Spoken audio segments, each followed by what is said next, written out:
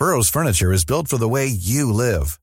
From ensuring easy assembly and disassembly to honoring highly requested new colors for their award-winning seating, they always have their customers in mind. Their modular seating is made out of durable materials to last and grow with you.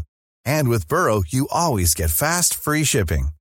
Get up to 60% off during Burrow's Memorial Day sale at burrow.com/ACAST. That's burrow.com/ACAST. burrow.com/ACAST.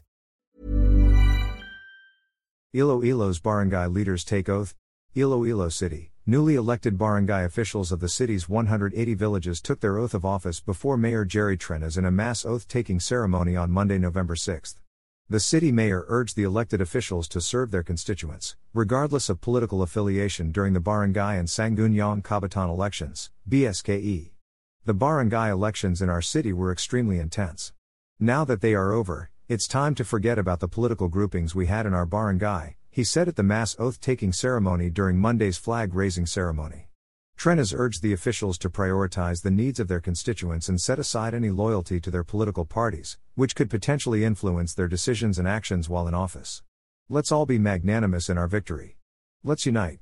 Let's refrain from engaging in dirty politics, he said. Trenas also highlighted the significant challenges and issues facing the city that require collaborative solutions and mutual support among the elected officials. He also assured the barangay officials that the city government will fully support their programs and projects. The city mayor reminded the officials of their 3-week transition period and to coordinate the outgoing officials for the turnover of the inventory of village properties, financial records, documents, and money accountabilities as prescribed under the Department of the Interior and Local Government, DILG, Memorandum Circular 2023-166.